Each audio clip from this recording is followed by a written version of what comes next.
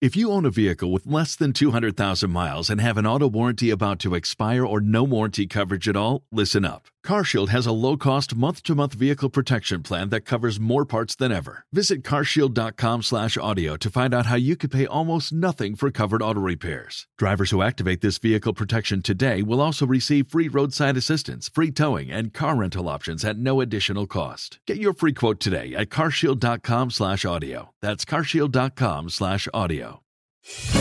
This is Cruise News Today with Doug Parker. Good morning. Here's your cruise news for Wednesday, January 11th. The Caribbean Tourism Organization said that last year, the Caribbean was one of the fastest recovering tourism regions in the world. Some destinations received more arrivals in 22 than in 19, and all Caribbean destinations are expected to reach or exceed 2019 levels this year. The U.S. Virgin Islands, it's predicting its biggest increase in cruise arrivals in 2023 with 450 calls carrying about 1.4 million cruise passengers versus less than 250 calls in 2022. And Viking Cruises named and christened its newest ocean ship, Viking Neptune, during a ceremony this Sunday in Los Angeles. The vessel was officially named and blessed by Godmother Nicole Stott, a former astronaut, aquanaut, and a lot of A's there, an artist. Viking Neptune's Los Angeles visit was part of the ship's current 138-day world cruise, which departed from Fort Lauderdale last month and is scheduled to end in London in May.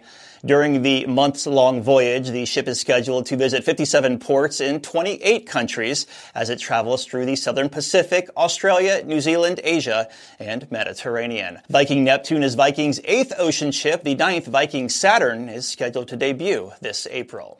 And finally, Carnival Cruise Line's brand ambassador John Heald shared a photo of the construction progress of the line's newest ship, Carnival Jubilee.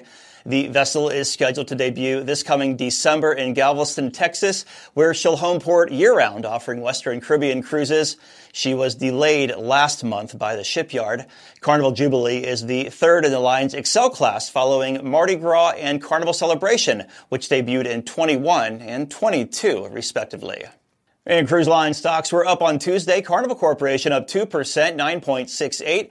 Royal Caribbean up 3%, 58.93. And Norwegian 2.6%, 14.14. Breaking news and industry coverage at cruiseradio.net. Have yourself a great Wednesday. I'm Doug Parker with Cruise News Today. All right, man.